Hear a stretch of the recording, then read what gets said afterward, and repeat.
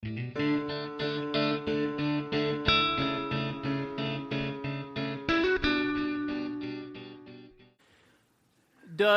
the Christian life feel more like duty or delight to you? Does the Christian life feel more like duty or delight to you? Think about that. As we've journeyed through the book of Joshua, there's been an emphasis on obedience and diligence and warfare. But our passage this morning is a reminder of God's grace in it all. It's a reminder that the Christian life is more than obedience and diligence. The Christian life is, at its essence, enjoyment and delight in the Lord. And to remind us of that, I want you to look with me at the great gift giver. We're going to start in Joshua chapter 13. Joshua chapter 13, we are continuing our study through this Old Testament book. Joshua chapter 13, we'll begin reading in verse 1. I want to ask you this morning, if you are physically able, to please stand with me in honor of the reading of God's Word. Joshua 13, verse 1. The Bible says, "Now Joshua was old and advanced in years, and the Lord said to him, 'You are old and advanced in years.'" That'll bless you, wouldn't it? "And there remains yet very much land to possess. This is the land that yet remains, all the regions of the Philistines and all those of the Geshurites, from the Shihor, which is east of Egypt, northward to the boundary of Ekron. It is counted as Canaanite. There are 5 rulers of the Philistines, those of Gaza, Ashdod, Ashkelon, Gath, and Ekron, and those of the Avim in the south, and all the land of the Canaanites, and Mirah that belongs to the Sidonians, to Aphek, to the boundary of the Amorites, and the land of the Gibeonites, and all Lebanon, toward the sunrise from Baal-Gad below Mount Hermon to Lebo-Hamath, all the inhabitants of the hill country from Lebanon to Misrephoth-Maim, even all the Sidonians." Now, the reason I read all of that is because I want to impress you with my pronunciation of those names. But listen, here's the reality. I don't know how to pronounce them. But I've learned if you say it with authority, everybody thinks you do. Amen. But look what it says in verse 6. "I myself will drive them out from before the people of Israel. Only allot the land to Israel for an inheritance, as I have commanded you. Now therefore divide this land," here it is again, "for an inheritance to the 9 tribes and half the tribe of Manasseh." Let's pray together this morning. Father, we come to you in Jesus' name, and we say as a faith family, hallowed be your name. You are worthy of our worship. You are worthy of our praise, and it is a great, Lord, privilege to gather and sing praises to you. And now, Lord, to bend our hearts under the authority of your word, and to experience you speaking to us as your word goes forth and your Holy Spirit applies it to our lives. I pray that you work in a mighty way. Help us in these moments to see the glory of Jesus. And help us to leave today knowing we have met with the living God. And we will thank you and praise you, Lord, for that grace. It's in Jesus' name we pray. Amen. Thank you. You can be seated. The book of Joshua divides itself into 4 different areas. The first part of the book of Joshua is found in chapters 1 through 4. You might call that section Enter the Land. That section is when God takes his people from the east side of the Jordan across the Jordan River as he parts it into the promised land. He gets them into that land. So the first part is enter the land. The second part is chapters 5 through 12. We might call that take the land. This is where God commands his people to overthrow the city-states living there in the land, to drive out the people, to conquer the people in that land that God was giving to Israel. That's found again in chapters 5 through 12. The third part of this book you might call divide up the land, chapters 13 through 21. And in this section, the Lord gives Joshua instructions to divide up the land among the different tribes of Israel. We just read about that in the first section of chapter 13, where Joshua begins to apportion the land to the 9.5 tribes living there in the promised land. And so the third section of Joshua is divide up the land. The fourth section of Joshua we'll call inhabit the land. That's found in chapters 22 through 24, where the Lord called Israel to live in the land, to serve him faithfully, to thrive in that land, to fulfill the purposes God had for them. And so if you look at that outline, we've made it to the third part, or the third section of Joshua, divide up the land. And for the next few times we're together, we're going to talk about this dividing up of the land among the tribes of Israel. But we see here that God is giving his people a gift. He's a great gift giver. And the Bible uses the word inheritance there in verse 6 and verse 7 to speak of this gift of land that God was giving his people. So I want us to think about God and this gift. I want us to think about God and his gifts to us, and think about him being the great gift giver. And so here's the first thought about God's gifts I want you to see from the text. Here it is. God gives good gifts to his people. God gives good gifts to his people. It says there in verse 6, allot the land to Israel for an inheritance, as I've commanded you. Verse 7, divide this land for an inheritance. God was giving them the gift of land, a promised land. They didn't deserve it, but God was giving them that land. This reminds us that God gives good gifts to his people. As a matter of fact, over in James 1 verse 17, the Bible says that every good and perfect gift is from above. If there's anything good in your life, if you can place your finger on any good thing, it is a gift from God above. Every good and perfect gift is from above. And we can categorize the gifts that God gives his children in two different ways. First of all, think with me about earthly gifts. Earthly gifts. By earthly gifts, I mean material things, things we enjoy here in this life. Verse 6 and verse 7 speaks of this inheritance. It's land. It's physical land in which they were to dwell. It's an earthly gift, and God gives you and me earthly gifts.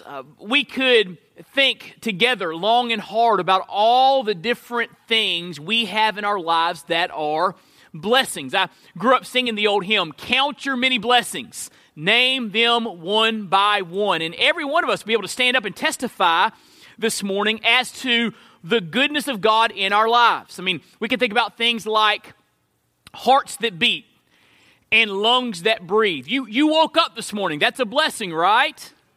We can think about homes and cars and jobs and accounts and material possessions. Even in this room, we're enjoying light and AC and really comfortable chairs. Sometimes, honestly, a little too comfortable for some of you. But really comfortable chair. I mean, all of this is blessing. It's God giving us things we do not deserve. Earthly, material blessings. And every one of us in this room have been blessed in that way. So we can spend some time thinking about earthly gifts. But the second category of gifts I want you to think through with me is that of eternal gifts. Eternal gifts. This inheritance, this land that God was giving his people, is a picture of some spiritual realities for the Christian. Matter of fact, Hebrews tells us that the rest that the people of Israel enjoyed in the promised land is a picture of the rest that Christians enjoy. In that, Jesus Christ paid the price for you and I to be forgiven, for you and I to be saved. And because Jesus did it all, we can rest from our works and labor and just enjoy the relationship we have with God. And so that earthly inheritance of land pictures our spiritual inheritance, our spiritual blessing in Jesus Christ. And if you know Christ as your Lord and Savior, you have been given some marvelous blessings that matter in this life and will matter for all of eternity. As a matter of fact, over in Ephesians 1, verse 3, the Bible says, "Blessed be the God and Father of our Lord Jesus Christ, who has blessed us with every," listen to this qualifier, "every spiritual blessing in Christ Jesus." And the rest of chapter 1 of Ephesians goes on to delineate those blessings that are ours in Christ. Things like redemption, forgiveness, reconciliation, the sealing of the Spirit, God's calling on our life. All of those things are ours in Jesus Christ. So in Christ, you and I have eternal gifts. Now, He wants us to recognize those gifts. He wants us to recognize how good He is and all that He gives us in Christ. He wants us to rejoice in the realities of forgiveness and the realities of redemption and the realities of reconciliation and the realities of His presence in our life. He wants us to recognize those gifts. But secondly, He wants us to anticipate His eternal gifts, because there are some gifts that are ours in Christ that we have not yet taken hold of. Listen what 1 Peter chapter 1, verses 3 through 5 says. "Blessed be the God and Father of our Lord Jesus Christ. According to His great mercy, He has caused us to be born again to a living hope through the resurrection of Jesus Christ from the dead, to an inheritance," there's that word inheritance again, "to an inheritance that is imperishable, undefiled, unfading," listen, "kept in heaven for you, who by God's power are being guarded through faith for salvation ready to be revealed in the last time."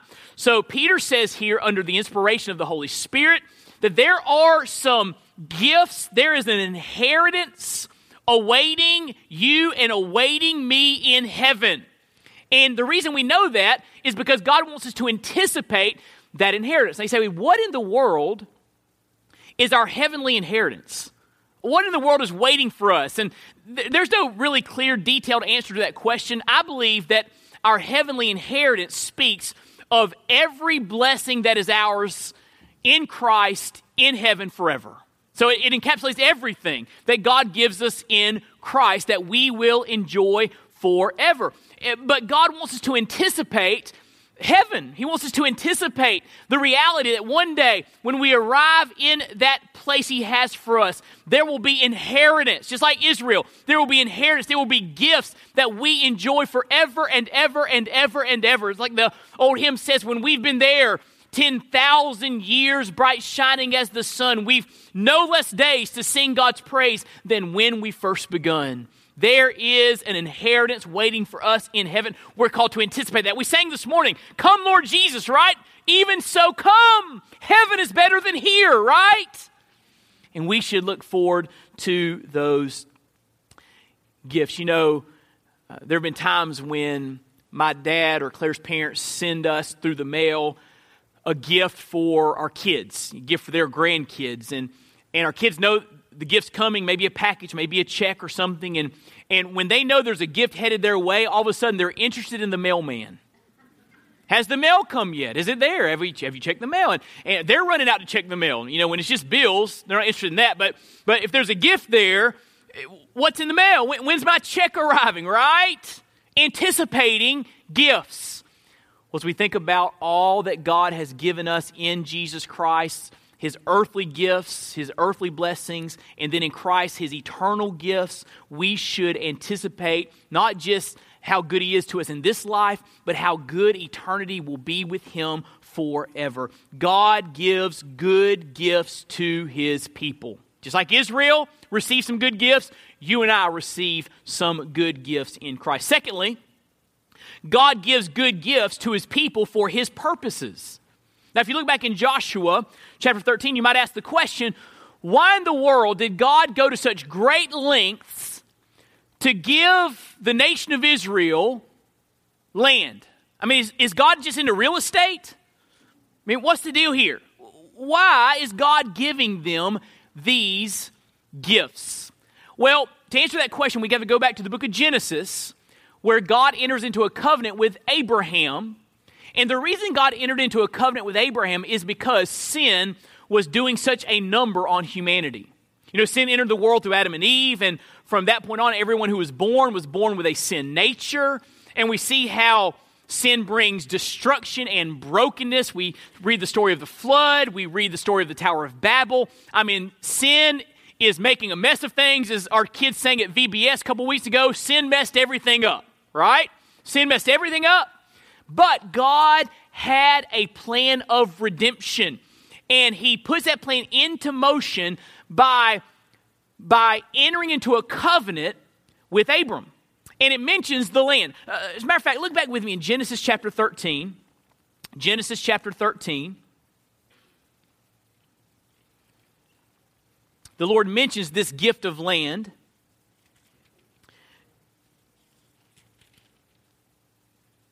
Genesis 13, verse 14. The Bible says, the Lord said to Abram after Lot had separated from him, lift up your eyes and look from the place where you are northward and southward and eastward and westward.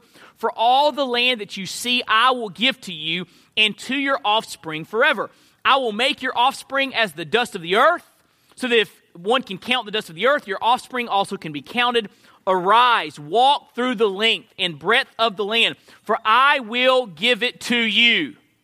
So we see here the Lord very clearly saying, this land you're in right now, Abraham, I'm going to give it to your offspring who will be so numerous you can't count them. So he makes two promises to Abraham. I'm going to give you an offspring. He and Sarah didn't have any kids at this point. I'm going to give you a son, and through your son, I'm going to give you more and more descendants. I'm going to build a brand new people, a brand new nation, and I'm going to give them a land in which to dwell. Now, Joshua is the fulfillment of this promise to Abraham. He built the nation of Israel through Abraham's seed, and then he brought them into that promised land just like he said he would. But here's the question, why? Why did God go to such great lengths to form a nation and to give them a land? Well, the answer is found in Genesis chapter 12. Look there with me. Genesis 12, the first time the Lord speaks to Abraham. He says in verse 2, I will make of you a great nation. He speaks of his descendants, which we know as the nation of Israel. And I will bless you and make your name great so that you will be a blessing. So I'm blessing you and your descendants so they can be a blessing to others. I will bless those who bless you, and him who dishonors you I will curse. Now look at this last phrase. And in you, through your descendants, Abraham, all the families, all the people groups on the face of the earth shall be blessed. And so we know from that through the Hebrews, the Israelite people, God would make blessing available to anyone from any tribe or tongue.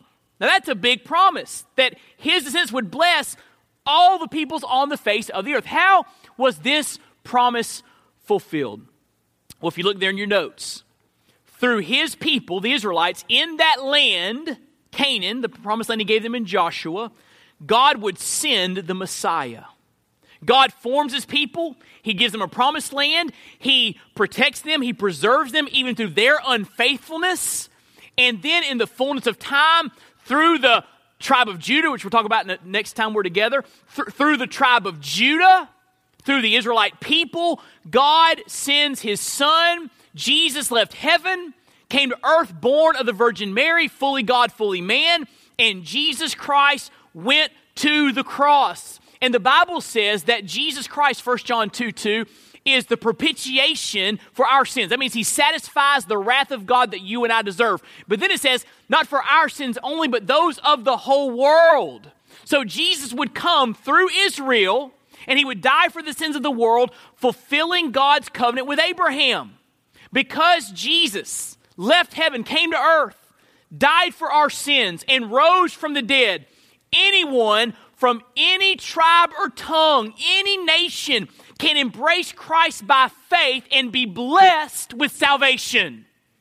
That's how that covenant that God made with Abraham was fulfilled through Christ who came through Israel. So God gives good gifts to his people for his purposes. I hope when you read Joshua, you're not just reading some narrative about some historical happenings. This is God at work so that one day he could send a Messiah for you and for me. That's what this book of Joshua is all about. And so God gives good gifts, but he's not a He's not a God who works on whims. He's a purposeful God. He has a plan in place, and those gifts help God to fulfill His promises and execute His plan. It's for His people, to His people, for His purposes. I've seen that in my own life. For Christmas this past year, I gave Claire a crepe maker.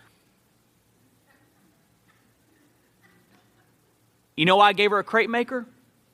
Because I want crepes. I want her to make me crepes. They're delicious. So I gave her a gift. I had a purpose behind the gift.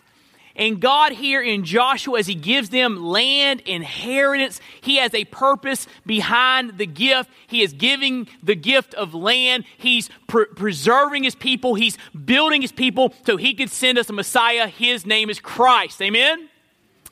But there's a third thought about God's gifts I want you to see.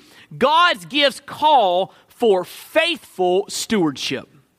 God's gifts call for faithful stewardship. Look back with me in Joshua 13. Verse 8. Joshua 13, verse 8.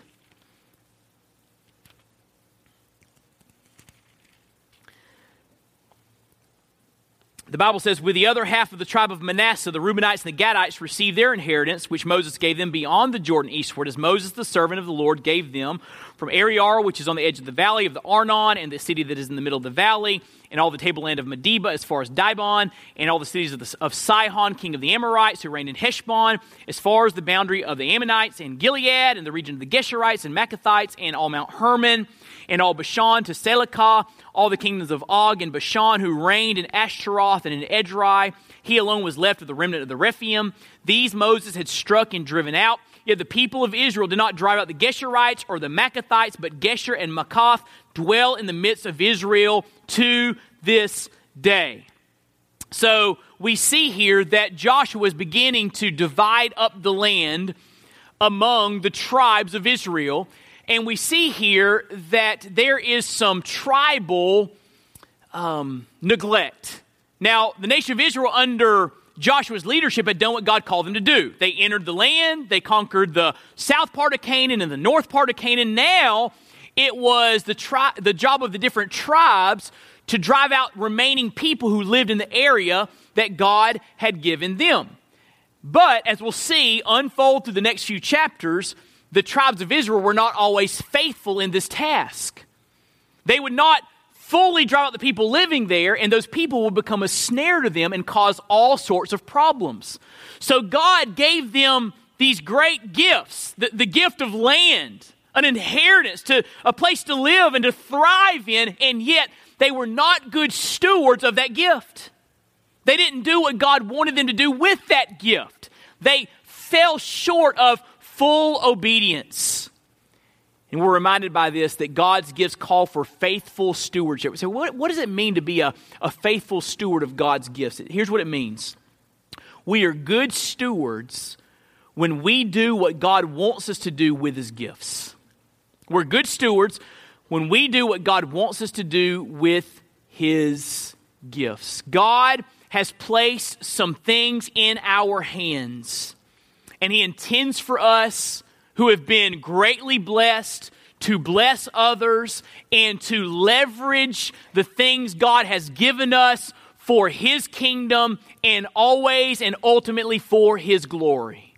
And as we use God's gifts in that way, we become good stewards.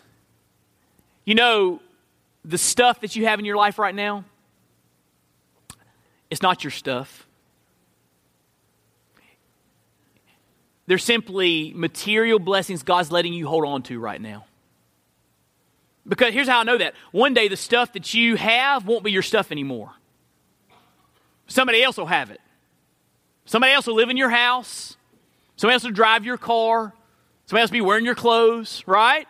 Someone else will have your job, right? It's not yours. They're gifts, they're blessings that God has placed into your hands. And He wants you to be a faithful steward of what He's placed into your hands. I talked to a member of this church just recently, and he and his wife had just moved into a new home. Here's what he told me. He said, it's not our house. It's God's house. And we want to use it for Him. That's the perspective I'm talking about. Hey, we moved into it's not our house. It's His house. And we want to leverage it for His glory. Listen to what David Livingstone, the great missionary in Africa in the 1800s, wrote. I place no value on anything I have or may possess except in relation to the kingdom of God. If anything will advance the interest of the kingdom, it shall be given away or kept only as by giving or keeping it, I shall most promote the glory of Him to whom I owe all my hopes in time or eternity. So here's what Livingstone's saying. I'm going to take the things God has placed in my hands and do what's best for Him and His kingdom and His glory. That's how I'm going to leverage material goods. God's gifts call for faithful stewardship. As a negative example, think about the story found in Luke 15 where Jesus shares the parable of the prodigal son. Remember that story? The youngest son goes up to his father and says, I want my inheritance now, which was very disrespectful because it's as if the youngest son is saying, I wish you were dead. Because that's when you get inheritances, right? I wish you were dead. I want my inheritance. And so the father proportions out inheritance for the youngest son. What does he do? He takes it into a far land and he blows it all. He wastes it with riotous, wild living. He finds himself eating the food that pigs ate. He had this inheritance in his hands and he wasted it. God's gifts call for faithful stewardship. I'm just saying you and I need to just take inventory every so often and say, how has God blessed us? And how does God want to use the ways that He's blessed us for His kingdom and for His glory? How can we take the things God has placed in our hands, He's letting us hold on to right now, and use them for the good of others, for the expansion of the kingdom of God? God's gifts call for faithful stewardship. But there's one final reality I want you to see about God's gifts, and we'll be through. God gives good gifts to His people, and God gives good gifts to His people for His purposes, and God gifts call for faithful stewardship. But fourth and last, God's greatest gift, and this is the most important part of the sermon, so don't tune me out. And by the way, this is the most important reality in the Bible. God's greatest gift is the gift of Himself. The gift of Himself. Look what it says in Joshua 13, verse 32. These are the inheritances. Chapter 13 details the different parcels of land that were given to the different tribes. And it says there, these are the inheritances that Moses distributed in the plains of Moab, beyond the Jordan, east of Jericho. But to the tribe of Levi, Moses gave no inheritance. The Lord God of Israel is their inheritance, just as He said to them. And then in chapter 14, we see the inheritance that God gives His people on the west side of the Jordan. So chapter 13 is the land on the east side of the Jordan for the 2.5 tribes. On chapter 14 is the land given, divided up among the 9.5 tribes living on that side of the river. But in both chapters, the Levites are mentioned, and it said the Levites got no land. And it tells us why there. The Lord was their inheritance. Now, the Levites are interesting. They were a tribe in Israel, and their role was to provide priests to minister the sacrificial system on behalf of the people of Israel. You can read about the sacrificial system in Exodus and Leviticus. It was this elaborate means of ceremony and offerings and sacrifice that were reminders to Israel that God is God and you cannot approach Him in your own terms. You have to approach Him on His terms, and you're guilty and you're sinners. So there must be a shedding of blood. So someone can shed their blood on or something can shed its blood on your behalf, so you can be cleansed of your guilt and approach God and have a relationship with Him. That was the sacrificial system. And the Levites ran this system. they would lead in presenting the offerings and sacrificing the animals and keeping the lampstand burning and keeping the table of showbread furnished with bread and keeping the incense burning, symbolizing the prayers of God's people, and sprinkling the blood, the high priest, on the Ark of the Covenant once a year. All these elaborate ceremonies, this elaborate system was carried out by the tribe of the Levites. He says here to the Levites, you don't get land like the other tribes. So, is that fair? What did the Levites get? What were their privileges? Well, let me show you 3 privileges they had. First of all, they had the privilege of being salt and light. Look what it says in chapter 14, verse 1. These are the inheritances that the people of Israel received in the land of Canaan, which Eleazar the priest and Joshua the son of Nun and the heads of the fathers' houses of the tribes of the people of Israel gave them to inherit. Their inheritance was by lot, just as the Lord had commanded by the hand of Moses for the 9 1/2 tribes. For Moses had given an inheritance to the 2 1/2 tribes beyond the Jordan. But to the Levites, here it is, he gave no inheritance among them. For the people of Joseph were 2 tribes, Manasseh and Ephraim, and no portion was given to the Levites in the land, but only cities to dwell in. With their pasture lands for their livestock and their substance, the people of Israel did as the Lord commanded Moses. They allotted the land. Now, this is interesting. As the tribes took possession of the land that was given to them, they were to provide cities for the Levites to live in. So the Levites didn't have their own land to just congregate together as a tribe. They were dispersed and spread out among all the other tribes of Israel, living in cities in their lands. Why? I believe it was intended by God to provide his people examples of what it means to live faithfully for the Lord. As the Levites were scattered in these different cities among the different tribes and the different areas that were given to them by God, they had the privilege of showing the watching tribes what it means to live for the Lord, to model faithful, godly behavior. They were called to be salt and light as they were scattered among the tribes. Not only did they have the privilege of being salt and light, but they had the privilege of pointing people to Jesus. Look at verse 14. This is a fascinating verse.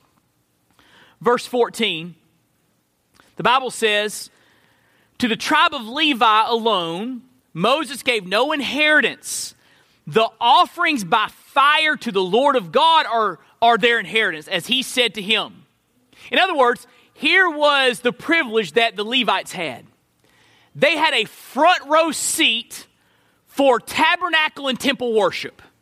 They got to oversee the giving of offerings, wave offerings and burnt offerings. They got to oversee the sacrificing of animals. They would shed the blood of these animals as a picture of ultimate sacrifice that was fulfilled in Jesus Christ. Every time an animal was killed, it was a reminder to Israel, you are sinful. You are full of guilt. Without the shedding of blood, there's no forgiveness of sins. You cannot approach God. You must be forgiven. And all of these sacrifices, all these blood ceremonies pointed to the cross. When Jesus left heaven and came to earth and went to the cross and died for our sins, he shed his blood to pay the penalty that we deserve to pay so that we can be forgiven if we embrace him as our Lord and Savior, right? So the entire sacrificial system pointed to Christ. And every time they led in the carrying out of these sacrifices, the carrying out of these ceremonies, they were in a very real sense pointing Israel to Jesus, the one who would come and die for the sins of the world. So they had that privilege. Third, they had the privilege of enjoying God. Look what it says in chapter 13, verse 32. These are the inheritances that Moses distributed in the plains of Moab beyond the Jordan east of Jericho. But to the tribe of Levi, Moses gave no inheritance. The Lord God of Israel is their inheritance. So here's what the Lord's saying to the Levites. You don't get land. You don't get real estate. You don't get this big farm to pass on to your kids and your kids' kids. You don't get any of that. Here's what you get, Levite. You get me. You get to enjoy me. A privileged standing with me. That's what you get.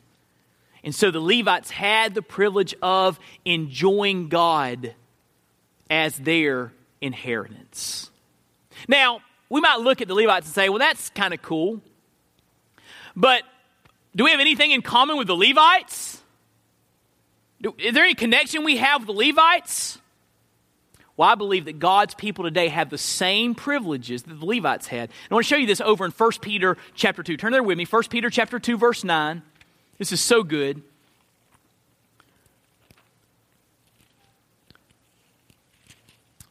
First Peter 2, verse 9.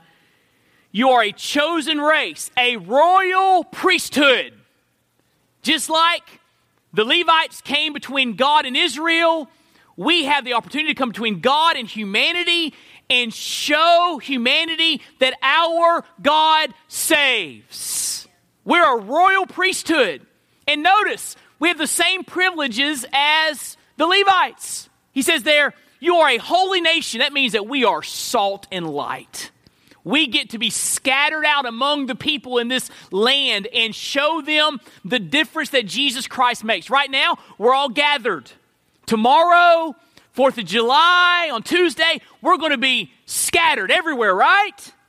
And we have the privilege, just like the Levites, of being salt and light. Also, we have the privilege of pointing people to Jesus. Look what it says. A people for his own possession, that you may proclaim the excellencies of him who called you out of darkness into his marvelous light. So just like the Levites, we get to point people to Christ, his atoning work on the cross, his bodily resurrection. We get to point to Christ and say, Jesus saved sinners just like he saved me. Levites had a great privilege. They got to have front row seats for the sacrificial system. So do we. We've been to the foot of the cross. Amen? And we can point others to Calvary and the redeeming work of Christ. But here's the neat thing. Just like the Levites, we can be salt and light. Just like the Levites, we're a royal priesthood. We can point people to Christ. But third, just like the Levites, we have the privilege of enjoying God. Look what it says in the next verse. Once you were not a people, but now you are God's people. Now you belong to God. You have a relationship with him. We have that same privilege the Levites have. This world is not our home. We're sojourners. We're exiles. We're just passing through. We don't get permanence, but you know what we get? We get the Lord. A personal relationship with him. And that is the greatest gift of the gospel. Let me say it like this. The great gift giver is himself the greatest gift. The great gift giver is himself the greatest gift. Listen to what John Piper writes in his book, God is the Gospel, which was a paradigm-shifting book for me. He writes, the gospel of Jesus and his many precious blessings are not ultimately what makes the good news good, but means of seeing and savoring the Savior himself. He writes, forgiveness is good because it opens the way to enjoying God himself. Justification is good because it wins access to the presence and pleasure of God himself. Eternal life is good because it becomes the everlasting enjoyment of Jesus. Here's what makes heaven heaven. Listen to me. Streets of gold don't make heaven heaven. Pearly gates don't make heaven heaven. Mansions built for us in glory. That's not what makes heaven heaven. What makes heaven heaven is we get to enjoy and treasure Christ forever and ever and ever and ever and ever. That's what makes heaven heaven. Because of the finished work of Christ, we've been redeemed and forgiven and set free. And one day, God will call us home to heaven, where there'll be no more mourning, no more crying, no more pain, will be free from the very presence of sin. And in that condition, in that state, we get to enjoy the Lord Jesus Christ together forever. And so the greatest gift of the gospel is this: you get God. That's the best part about being saved. Now coming real close for a moment. I've been pastoring long enough to see some peculiar things. I've seen families with kids, and they'll have their kids in church, and their kids will make a profession of faith and get baptized. And the parents have kind of this attitude: okay, my kids are in now, so I'm good with all that, so now we can walk away from involvement in the church and just go do our own thing now. In effect, my kids got their ticket to heaven, they got their fire insurance, I'm done with the Lord for now. I've seen it happen more than once. Listen to me. Salvation is so much more than being rescued from hell. It is that. I'm so grateful it is being rescued from hell. I'm glad I'm not going to hell when I die. How about you? But it's more than that. It's not just a ticket to heaven. It's you get God. You get a relationship with Him. You get to walk with Him and talk with Him. He becomes your portion and your contentment and your joy and your treasure. That's what's so great about being saved. I'm glad I'm saved today because I get to enjoy Jesus. When you get saved, it's not, hey, I'm in, I'm done with Jesus. It is, I am set free to enjoy Christ and treasure Him and make much of Him in this life and in the life to come. When someone makes a profession of faith, that's not the finish line. You are stepping into a relationship with the living God. That's where it all begins. Amen? I shudder to think if when I made a profession of faith at 9 years of age and I was baptized, if I said, okay, I'm in, I got my ticket, so I'm going to just ignore the Lord for the rest of my life. All that I would have missed out on. The joy, the hope, the peace, the fulfillment that comes from knowing Christ. And by the way, if someone says, I've got my ticket, I don't need the Lord in this life, I wonder if they really have their ticket. Their understanding of God and the gospel is deficient. They may have seen that they don't want to go to hell. They don't have no idea of what it means to call Jesus Lord.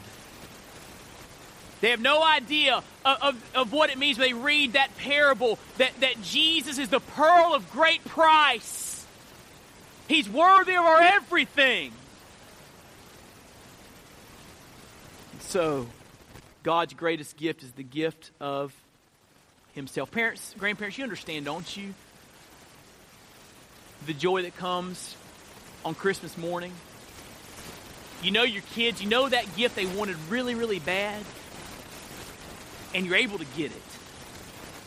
And you're so excited when they're unwrapping that present, that thing they've been anticipating, looking for, and they open it and see the gift and they squeal with delight. They're so excited. But oh, the joy when they set the gift down and run to mom and dad or grandma and grandpa and hug the gift giver, recognizing where that gift came from. How much joy does that give a mom or dad or grandma or grandpa? How much more do you think it gives the Lord joy when we look beyond the gifts to the gift giver and come into His presence and with hands raised high say, thank you for all that you've done.